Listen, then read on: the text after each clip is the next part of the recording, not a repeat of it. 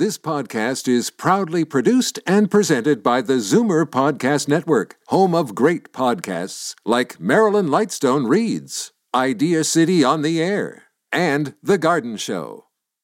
You're listening to an exclusive podcast of The Garden Show with Charlie Dobbin, heard every Saturday morning at 9 on Zoomer Radio, the new AM 740. You're listening to an exclusive podcast of The Garden Show with Charlie Dobbin, heard every Saturday morning at 9 on Zoomer Radio, the new AM 740.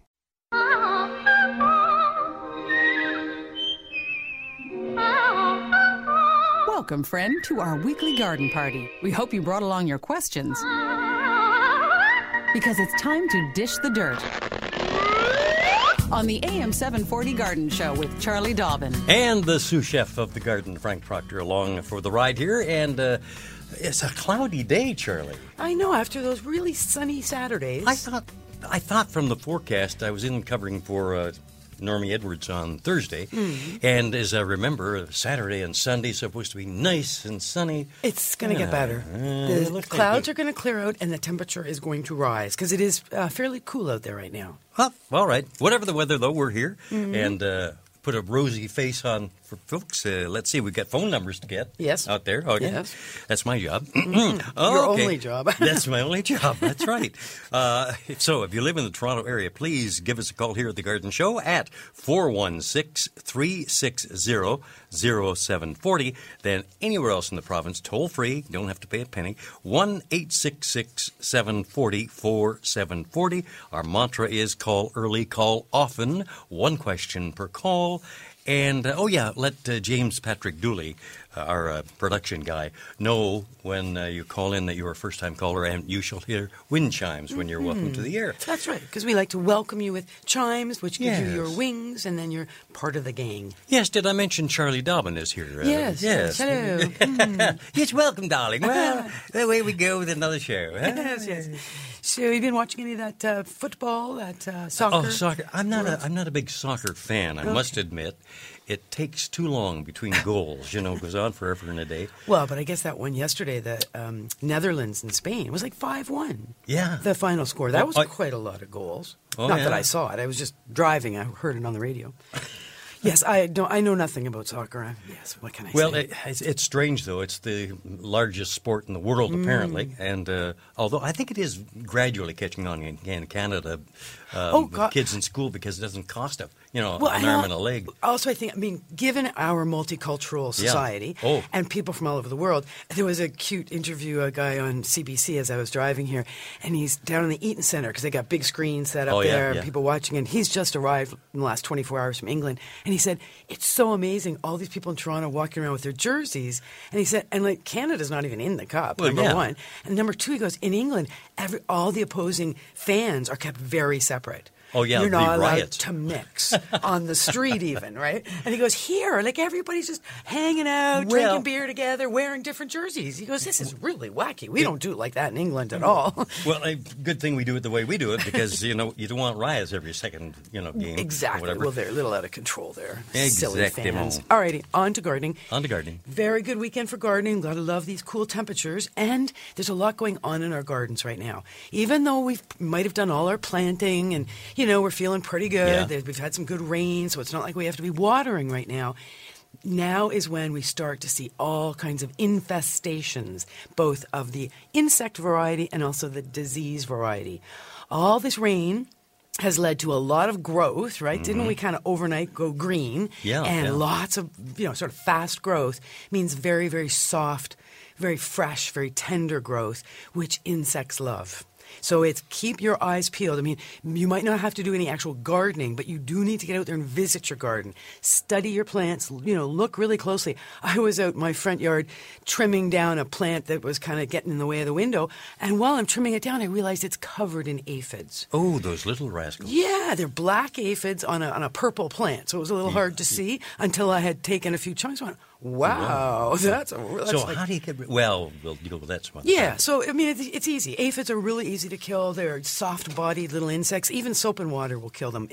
Follow the instructions. But you got to get rid of Spray them. thoroughly. Yeah. Oh, yeah, you got to get rid of them. Yeah, so that's what is our real job right now. But a couple of upcoming things. Remember, today's a very big day in terms of garden tours. This is the Gates Open Home and Garden Tour happening out in Scarborough Bluffs. It's a fundraiser for the Rouge Valley Health System.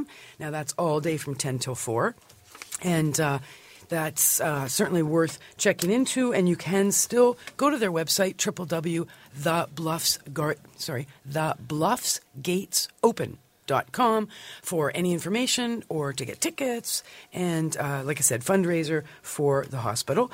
Also, Toronto Botanical Gardens is hosting a huge fundraiser all weekend, both days, Saturday and Sunday, through the garden gates. It's 19 different gardens around Hogs Hollow. So, again, easy enough to go get tickets through Toronto Botanical Gardens, or Garden. Hold on, let me just double check. Garden, yes, .ca, www.torontobotanicalgarden.ca, or you can go right to their headquarters. Headquarters is right down by the York Mills subway station. Yeah, because Hogs Hollow is right there at York Mills. What else? Oh, yes, Georgetown. The Georgetown Hort Society, they are having a garden tour. It will be next Sunday, June 22nd from 10 until 4. And as it's pointed out by the people who sent this to me, in spite of the vicious storm that impacted the area quite intensely because, of course, the ice storm really hit Georgetown and heavy snow layers. So they are going ahead with the garden tour. They're presenting 4 fantastic garden properties in town, as well as 2 magnificent country properties and the Watchtower Gardens, where refreshments will be served. So for ticket information, check out their website, www.geohort.com. So G-E-O Hort for Georgetown Hort. All right? There you go. Well, there you go is right. Oh, and just before we start, maybe you often think that we broadcast, of course, here to all of Ontario, and well, so I forth. Often think it's you and I just talking to each other. Yeah, exactly. There's nobody out there. Is there anybody out there? There is. I got a really nice email from somebody who was out there, and her name is Kathleen Moon. She sends a cute email. She says, "Charlie and Frank, I keep forgetting to send this to Frank. Of course, Frank being the joker of the two of us. You get all the jokes. Oh yes. So while I'm listening to your podcast," Kathy says, "I'm sending it out. This is from Eric Robson from the BBC Gardener's Question Time. By the way, remember, in Britain, they hate garden gnomes. There's a whole thing with the garden gnomes. So the question is, how do you get rid of garden gnomes?" And then it's a good one for you because you are the king of one aspect of gardening here. So the answer to this is, how do you get rid of garden gnomes? And the answer is with nematodes. Oh, man. That was a long way to go for that, but hey, thank you very much. And Kathy says, "I love your show here in Zone 5, Mid-Michigan." Well, there you go. So thanks, Kathy. That's great. Okay, Charlie's advice reaches across all borders, as it were.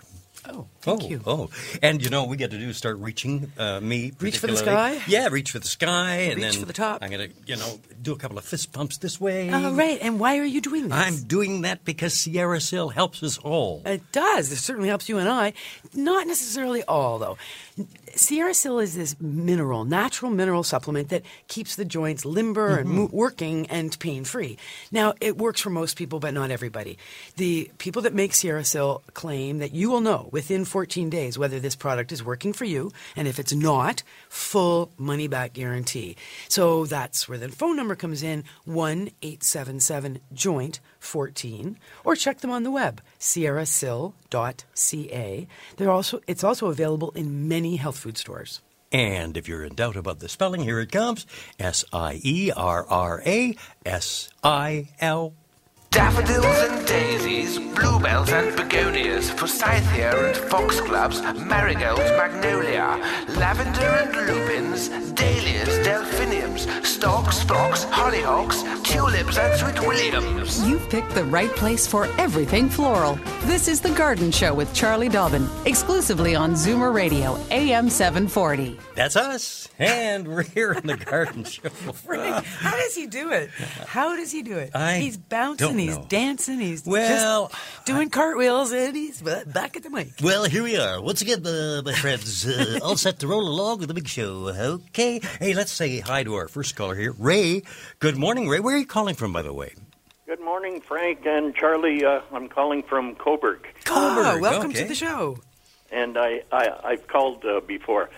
Oh, so excellent. You don't have to give me the chimes Okay. or whatever. Okay. Oh, you're getting them anyway.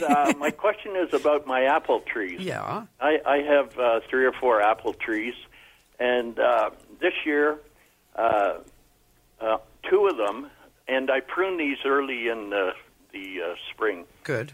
And there's 2 of them. One is Granny Smith, and the other one is Golden Delicious. And they've come out quite profusely, all kinds of leaves and everything else. Mm-hmm. This other one was very slow. In fact, I thought it had died. And then all of a sudden, it's getting blossoms, and just as many blossoms as leaves. Uh-huh. But there's no blossoms on the other 2, and they're much older and bigger trees. I can't understand how I'm getting blossoms on this little spindly tree that I thought was dying, and there's no blossoms on the other 2. And Oh, well, okay, so good question. Sometimes it's because trees and plants in general don't always flower evenly every single season.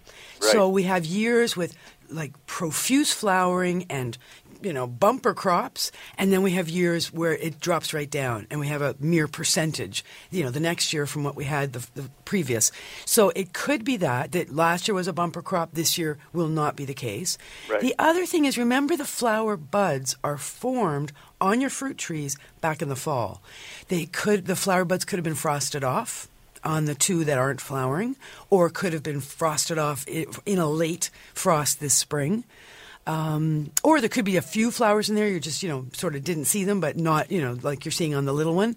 Right. Bottom line is, remember, hopefully somebody in your neighborhood does also have a flowering apple of some kind, so that there will be pollination of your little tree that's currently flowering. Right. Should I spray it? Not when it's flowering. When do I spray it so I don't get worms in the apples? Well, did you do a dormant spray earlier? No, I didn't do it. I've done a dormant spray before, but I still get wormy apples. I've got a feeling that you have to do 2 types of spraying, but timing is the dormant spray. That's the one with sulfur, I believe. That's right, sulfur and horticultural oil. And we do that when the plants are dormant. So that's back, this year it would have been April probably, or even May, because it's very specific temperatures are required in order to be effective. But dormant spray is going to annihilate anything that's overwintered on the plants. Right. So now I still got, when I did put dormant spray, I still got worms and whatever, apple scab. Right. And so is there another spray that I should be putting on the tree? Well, you're right. The challenge when it comes to some of the obviously the worms, the diseases of apple trees, is timing. And the timing of your sprays is also connected to weather. So when we get into gray, wet weather, we're into very happy situation for diseases like apple scab and fire blight to thrive. And but we never, ever spray anything when it's flowering for fear of spraying bees that are out there doing their job. So that's why it's actually against the law to spray any. It's the Bee Act. It's been around for 50 years, and it's like no spraying of any fruit trees when flowering because of the risk to the bee population. But what you will do is, as soon as the flowers are finished, the petals have dropped, you will, monitoring the weather, be out there. Now, what I'd be spraying with first is an insecticide, but if it's really, really dull and gray and humid and raining every day, then you'll be spraying with an insecticide and a fungicide as your next spray. Oh, good. good. Okay. So we used to be able to buy fruit tree spray, but that is no longer available. So now you have to use things like Bordeaux as your fungicide, or go back to your lime sulfur and use that as your fungicide. And then for your insecticide, you look more to things like Bug Be Gone, or your horticultural oil can work at summer. There's right on the package there, it tells you the summer mix, because we add more water in the summer than we do in the spring. Okay. So, yeah, you're going to have to kind of balance off what's available and track the weather and recognize that, certain things happen very early in the season, which you're absolutely correct. That's when your little worms get encased. Right. Okay.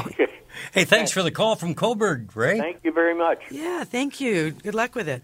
Thank you. All righty, there's our first call. And it takes us to our first break here on The Garden Show with Charlie Dobbin and yours truly, Frank Proctor. And, of course, the voice you hear when you call in is that of James Patrick Dooley. So give him a big shout-out and welcome yourself. Okay, there you are. And we'll be back right after these words here on AM 740 Zoomer Radio. Don't change the radio station.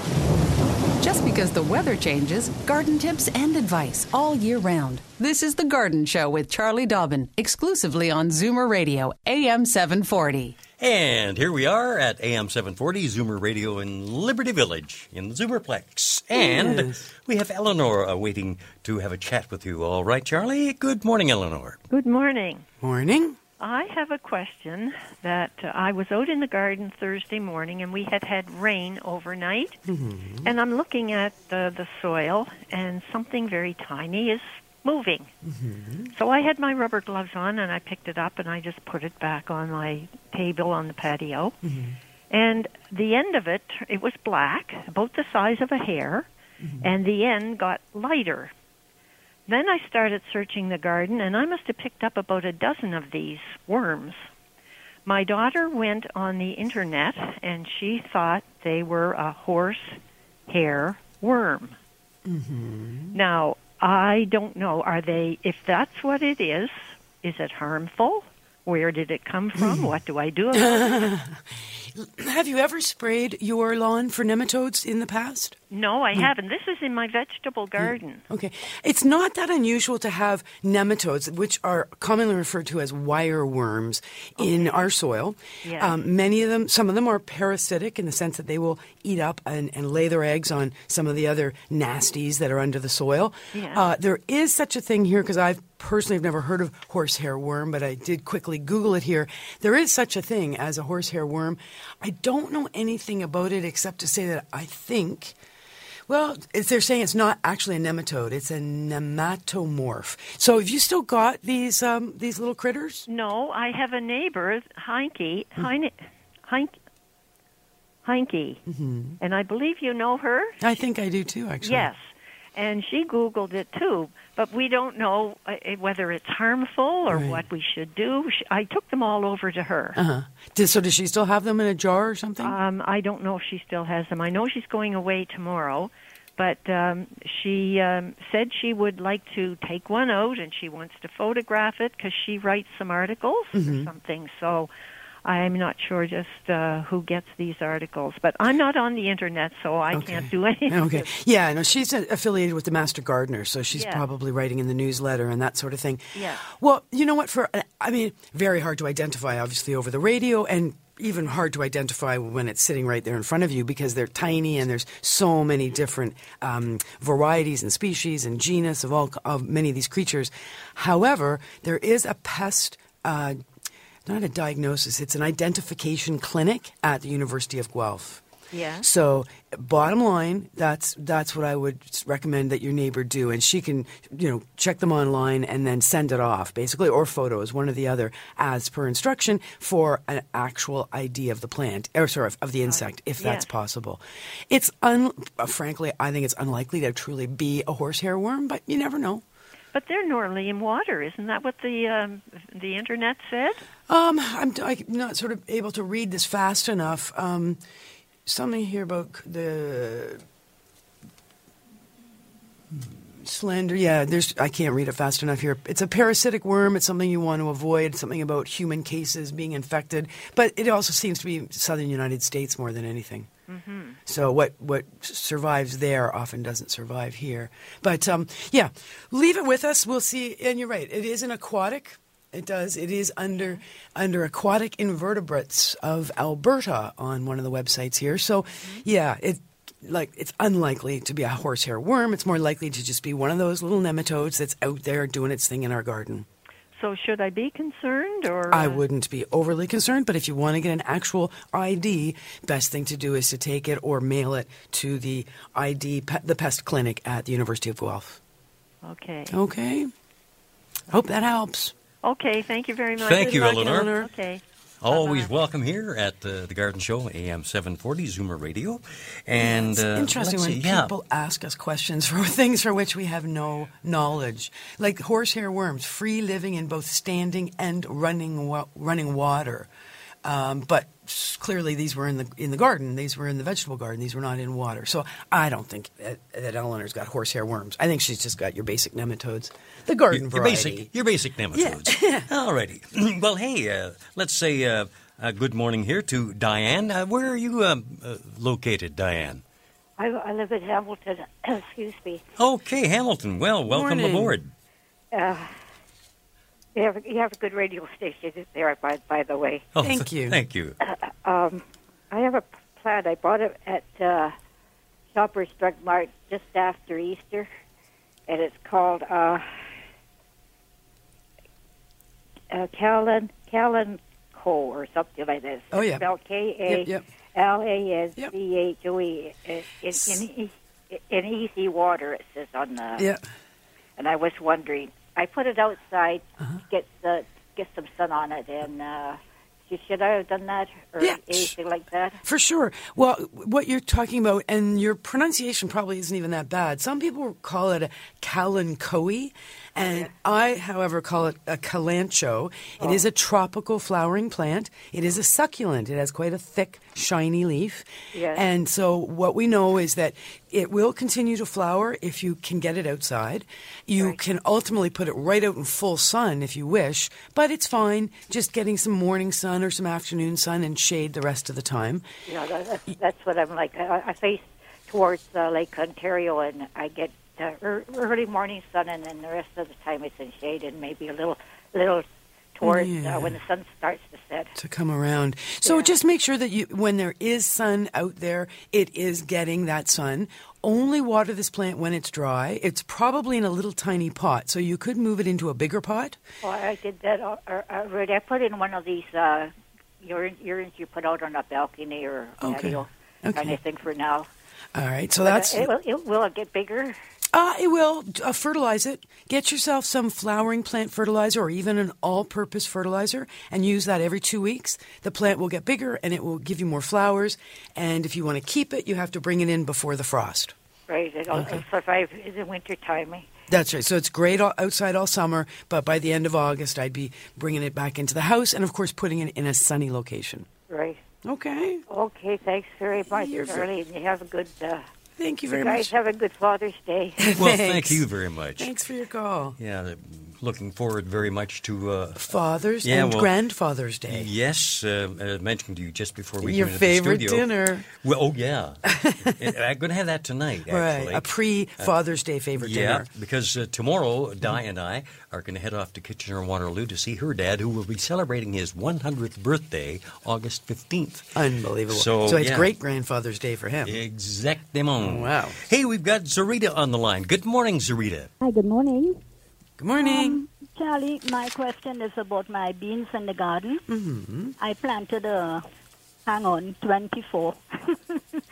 And they came up, and something has been eating the tops off and just leaving me the stalks. I know. No, not all of them came up, just about maybe 4 out of the 24. Baby bean seedlings have to be one of the tastiest vegetables out there. Mm-hmm. And since have you looked, are you seeing any insects on the little bean sprouts at all, the bean seedlings? No, I am noticing there are a lot of ants in the garden. No, they don't eat.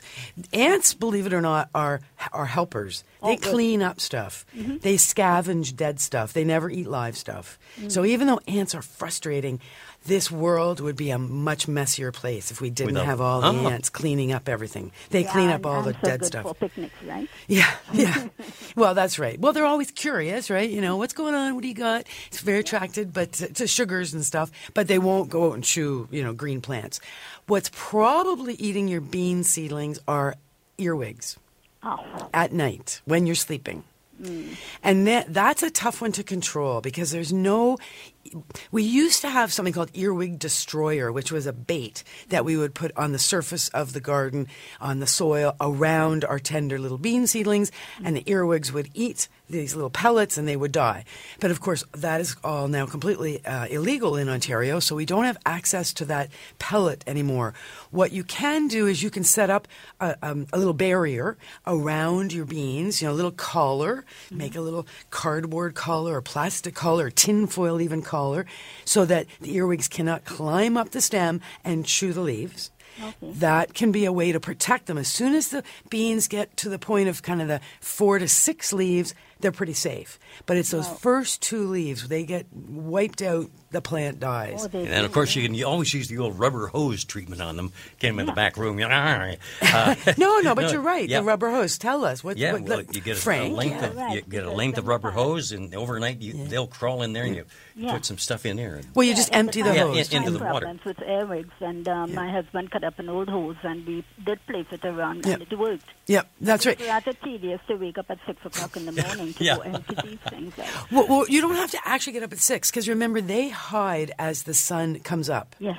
And so they're chewing all night in the dark. As soon as the sun starts to come up, they duck for cover into the hose. Okay. You can go out and empty that hose anytime you want, as long as you do it before the sun goes down. Right, and that's right. Frank's right. You tip it upside down, drop those earwigs into a can of water with a little drop of oil, and they can't get out. And you'll never wipe out every earwig, but you can certainly lower the population that way. Okay, thank you very much. All right, thanks for your call. And both of you have a good weekend. Thank you so very much. Bye-bye. Bye-bye now. And, our phone numbers, I neglected to give these out here, so I got to do this. 416-360-0740, and then anywhere else in the province, it is toll-free, 1-866-740-4740. Of course, the host of our show is Charlie Dobbin, known through the breadth and length of Canada as one of the prettiest of gardeners. Listen to you. Okay. So, we have a couple of free lines, I'm just informed. Okay. We had a little bit of a technical issue here, and our apologies to Henry. Here, Henry's on this piece of paper. Yes, okay. I might even try to call. All right. Well, you call Henry, and I'm going to just give people a couple of things to have, things to think about, heads-ups. So we often get calls from people who have euonymus that is looking very poorly. Euonymus is a broadleafed evergreen. It's often grown in shady areas. The green and white variety, called Emerald Gaiety, is a very popular variety. It's been around for 40 or 50 years. And the trick is that many of the euonymus here in southern Ontario have been really, really knocked out by an insect called scale. So the reason I bring this up is because scale is an insect that is very difficult to kill. It covers its body with a little shell, and any soap spray or oil spray doesn't affect it at all because it's got this little house on its back. But in the next 3 weeks, the nymphs will be emerging. And when the nymphs, or the baby scale, hatch from the eggs, they do not have that little shell on. That is the only time scale is vulnerable. And that's why over the next 3 weeks, if you have euonymus that's been looking poorly, you need to monitor your euonymus. You're going to be looking for the male, it's funny, the male scale look like little white specks, whereas the female are like a fleck right along the twigs and the underside. So that's that brown versus white. And what you're looking for is bright orange crawlers. The little nymphs are crawlers. So magnifying glass may be required, but wherever you see populations of adults, so the white flecks or the brown specks, magnifying glass, look for orange crawlers. Those are the nymphs. You can spray, you can be effective and spray those particular little beasties with horticultural soap and or horticultural oil. The trick, of course, is that you will need to spray more than once. because the nymphs will be emerging over a 3-week period. So you're going to start looking now. You're going to keep looking for the next 3 to 4 weeks. If you do see orange crawlers, you're going to spray, and you're going to wait 5 days. You're going to spray again. Of course, the one addendum is never, ever spray any plant with anything at high noon if the plant is located in the sun. It's very, very hard to have the sun beating down on plants if you're spraying them at that time. So you do our spraying. Best time to spray is early in the day when it's not going to rain, preferably in the next 24 hours. And that will really, really help your euonymus recover from the devastation that the scale has been causing. There you go. Yeah. Another little helpful tip from Charlie Dobbin. Hey, we've got a caller by the name of Elaine waiting to talk to you, so let's get that accomplished. Good morning, Elaine. Welcome to the show. Morning. Morning. I'm watching your show and I'm listening. We have the Asiatic lilies. Those nice big. I don't know. They're daylilies. They're beautiful. They're lovely. And they grow to about 8 or 10 inches, and they grow really, really tall. But right now they're small, and there's something eating off the top of them. Mm-hmm. I think they're rabbits. I have lots of rabbits around my yard. Might be rabbits, but this is one of those things we have to go out and take a look. Asiatic lilies, they're not daylilies. Daylilies are a whole different genus from lilies. Lilies are actual lilium. So think of Easter lilies. Those are, they grow from a bulb, and those are lilies. There is an insect. It's called a lily leaf beetle. It is bright red. So if it's out there chewing on your lilies, you will see its bright red little body on the green leaves or on the flower buds, and they chow down very quickly. If you say, well, I'm not seeing any bright red, shiny little beetles, the other thing to look for is little blobs. It almost looks like blobs of bird poop. It's little blobs of excrement on the leaves of the lily, and that is the larva of the beetle that actually literally covers itself in its own excrement. So that the birds won't eat them. Or Not a good house guest at all. No. We think that that's the reason they do that is as a protection, right? So birds don't eat the little larva, but both the larva and the adult beetles, the red beetles, chew lilies like crazy. They'll chew the leaves, chew the flowers. They'll just strip it right down, so you'll just have an empty stalk. So they're eating the leaves too and everything. Yep. They'll just. I don't think they're daylilies. They're big and beautiful, so they're probably Asiatic because they come in colors, big, yellow and orange and sure, and they're fragrant. Yep, they're lovely. Yeah, but it's the lily leaf beetle that I'd be looking for. If you see no evidence, then suspect rabbits, and then you need to put a little column, a little protection, a little wire, chicken wire around those lilies for 12 inches up off the ground to protect from bunny rabbits. For the rabbits. But if it's the beetles... They're the rabbits, because I see the rabbits running in and out of the garden all the time. Yeah, they have their chosen foods, no question. Some things they really love. Yeah. Okay, and I have a rhododendron. Is it not flowering ever? Ever since the one time when I bought it, its flowers never flower again, but it has a lot of green leaves. Okay, so rhododendrons set their flower buds in the fall. So you will know this September whether it's going to flower next spring. You need to ensure that you are fertilizing with a rhododendron food. And you need to be top dressing around the base of the rhododendron with pine needles or cedar clippings or some. I have that, yes. Perfect. And meanwhile, just work no fertilizer at all except the rhododendron food as per directions on the package. Okay. All right. That's probably what I don't even think it's rhododendron. I think it's called hydrangea. I'm just looking at the plants now. It's hydrangea. It's called. Okay. Is it the same thing? Well, it's different. Yeah. Depending on which hydrangea it is, same thing. Just fertilize with a flowering plant fertilizer as per direction. All right. Okay. We've got to scoot along, Elaine. Thank you very much. But thank you very much for the call. Thanks for the call. And actually, just before we get to Joanne, Ann, and Henry, who are waiting online, let me do my exercises one more time here to get you kind of primed up for what's to come. Okay, so a weekend of gardening, golfing, down, up. That's my walking, right eyelid. I'm doing my eyelid exercise. Kickboxing, going to be a nice weekend for going for walks along the beach. Oh, that's the good. The boardwalk. Yeah. Everybody needs to get out into some sunshine, a little vitamin D. My dad's coming over tomorrow to help do a little gardening work and get a little vitamin D. Well, isn't that nice on Father's Day? You get your dad to come over and help you in the garden. I'm going to cook him his favorite dinner, okay? Oh, all right. All right, it's going to all work out. But bottom line, the way we do these things and smile through them is we take our Sierra Sil, keeps our joints limber and smooth and working and pain-free. For more information about Sierra Sil, check them on the web, sierrasil.ca, or call them at 1-877-JOINT-14, or pick up Sierra Sil at many health food stores. Sierra Sil, SIERRASIL. Fur and feathers and bugs of all size. There's more going on in the garden than we do realize. And should little creatures become a big problem, well, then you've got The Garden Show with Charlie Dobbin. Exclusively on Zoomer Radio, AM 740. And here we are, all set to roll along with more callers, and indeed from Freelton, we welcome Joanne. Hi, Joanne. Good morning. Good morning. Morning. I have a question about my Rose of Sharon. Mm-hmm. I've got 3 bushes. They're about, I guess, maybe 5 to 6 feet tall. I trim them every spring. Mm-hmm. One is really green. The other 2 are half green and half looks like they're dead, but they're not brittle. Mm-hmm. And my neighbor has the same problem. I was wondering if you should cut them back or cut the... No, it's a great question. As we know, Rose of Sharon is one of the last shrubs to leaf out in the spring. So we never really know whether it's dead or alive. It feels like it's dead when it's not. Right. However, as you point out, 2 of your 3 Rose of Sharon are leafing out, but only sporadically. Mm-hmm.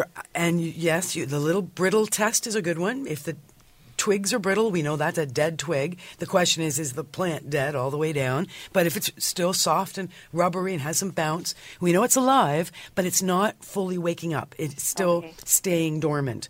In the sense that it's only putting out sporadic leaves. The buds are only breaking open on a limited level. So to force the buds out, trim, absolutely. Get out there and tip trim, even if it's just a half an inch or an inch off every single tip. Of course, if there's a leaf on that tip, you might want to leave that one alone. But the tips that have virtually no leaves coming, start some trimming. Okay, and what you're trying to do is force those dormant buds to grow. Okay. So there's just leaves on them right now. There's no buds yet, but just leaves. Right, but where there are no leaves and the buds are even not doing anything, right. The trimming back will often force those buds out. I mean, several of the species, it was a tough winter, no question. Yes. And like I said, my neighbor, I showed him one day, and he said, well, come and see mine. Yeah. It's the same thing over there. So yeah, I'm seeing it in a lot of people's gardens, and even in my garden, I have that happening on the dogwood, where it's a sporadic leafing out. It's not fully coming out as you would expect. So I'm out there trimming the tips every 10 days, trying to get them to grow. Okay. Well, thank you very much. Thanks for your call. Thanks, Joanne. Bye. Have a nice weekend. You betcha. Take care of those in Freelton. Nice to have them aboard here.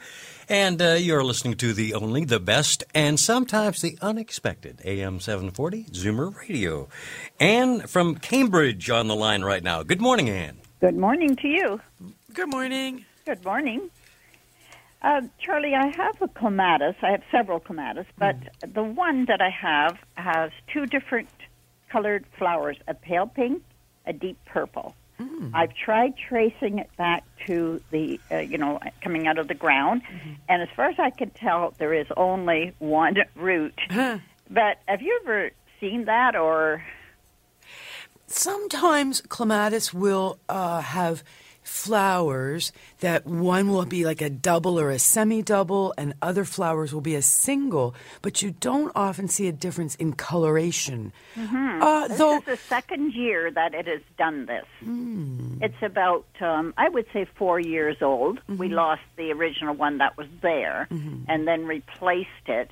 And last year, it put out 2 different colors, and it has again this year. And as I said, we try to trace it back and can only come up with one.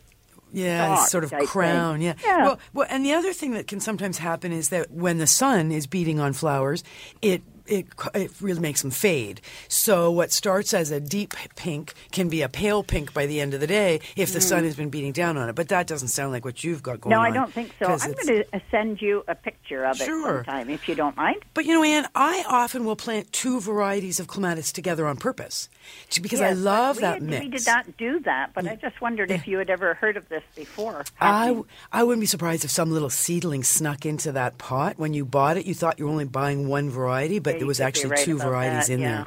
But that's what it sounds like. But for sure, send a photo. Love to see it. Thank you. And that brings up the point of how folks get in touch with you, Charlie, via email.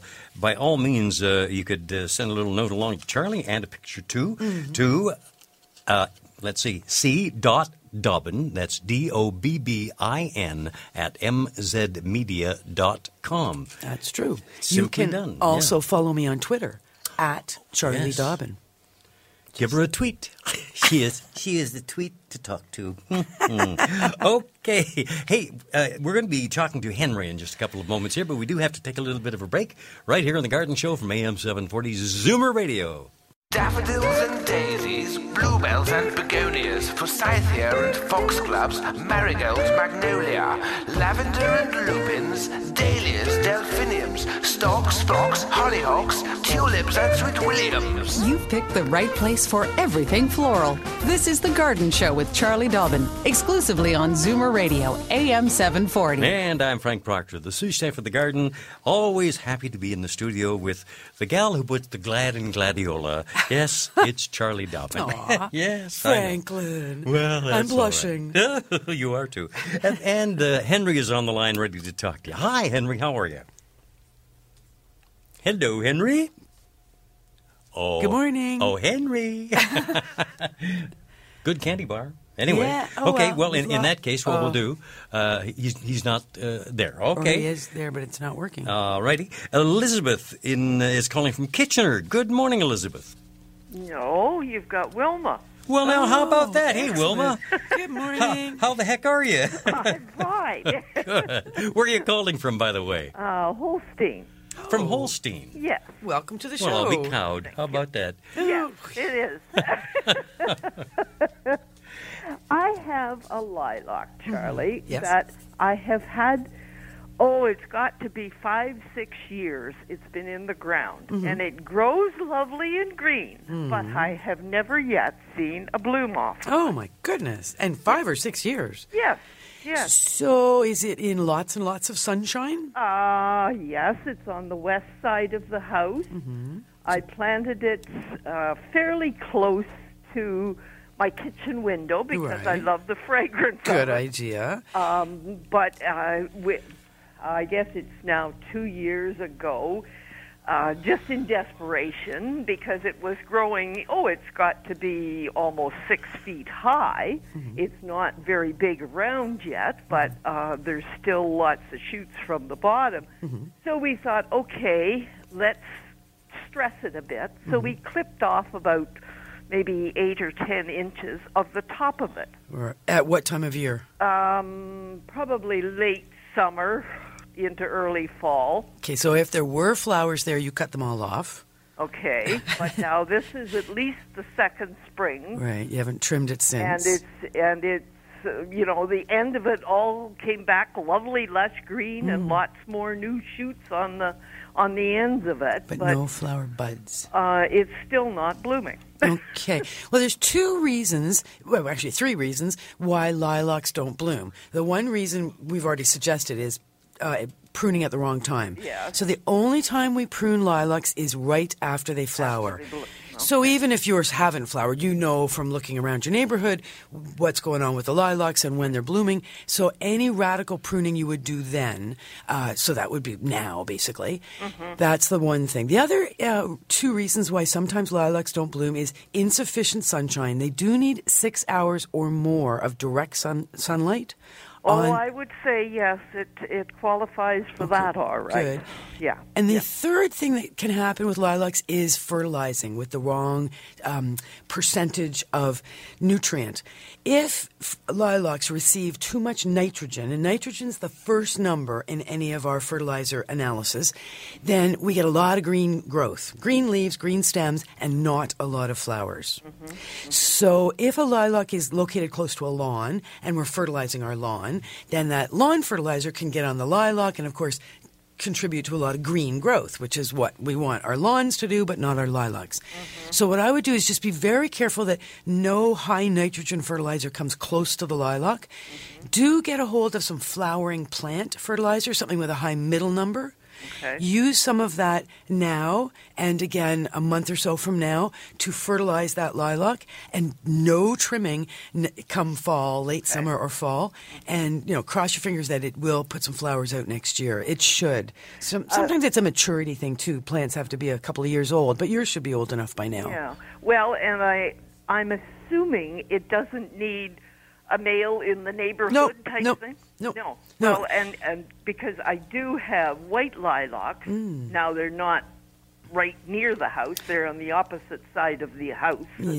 Towards the road, all right, but they're still on the property. Yep, no, the flowering is not connected to male, female, and lilacs are a complete flower anyway. They are both male and female.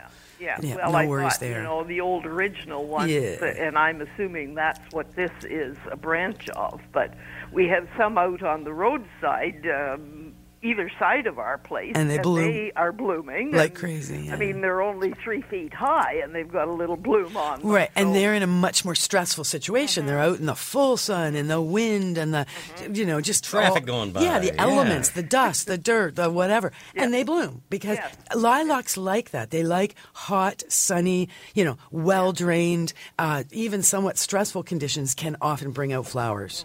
So think about that with the one you're coddling near your house. Don't be so nice to it. Yeah.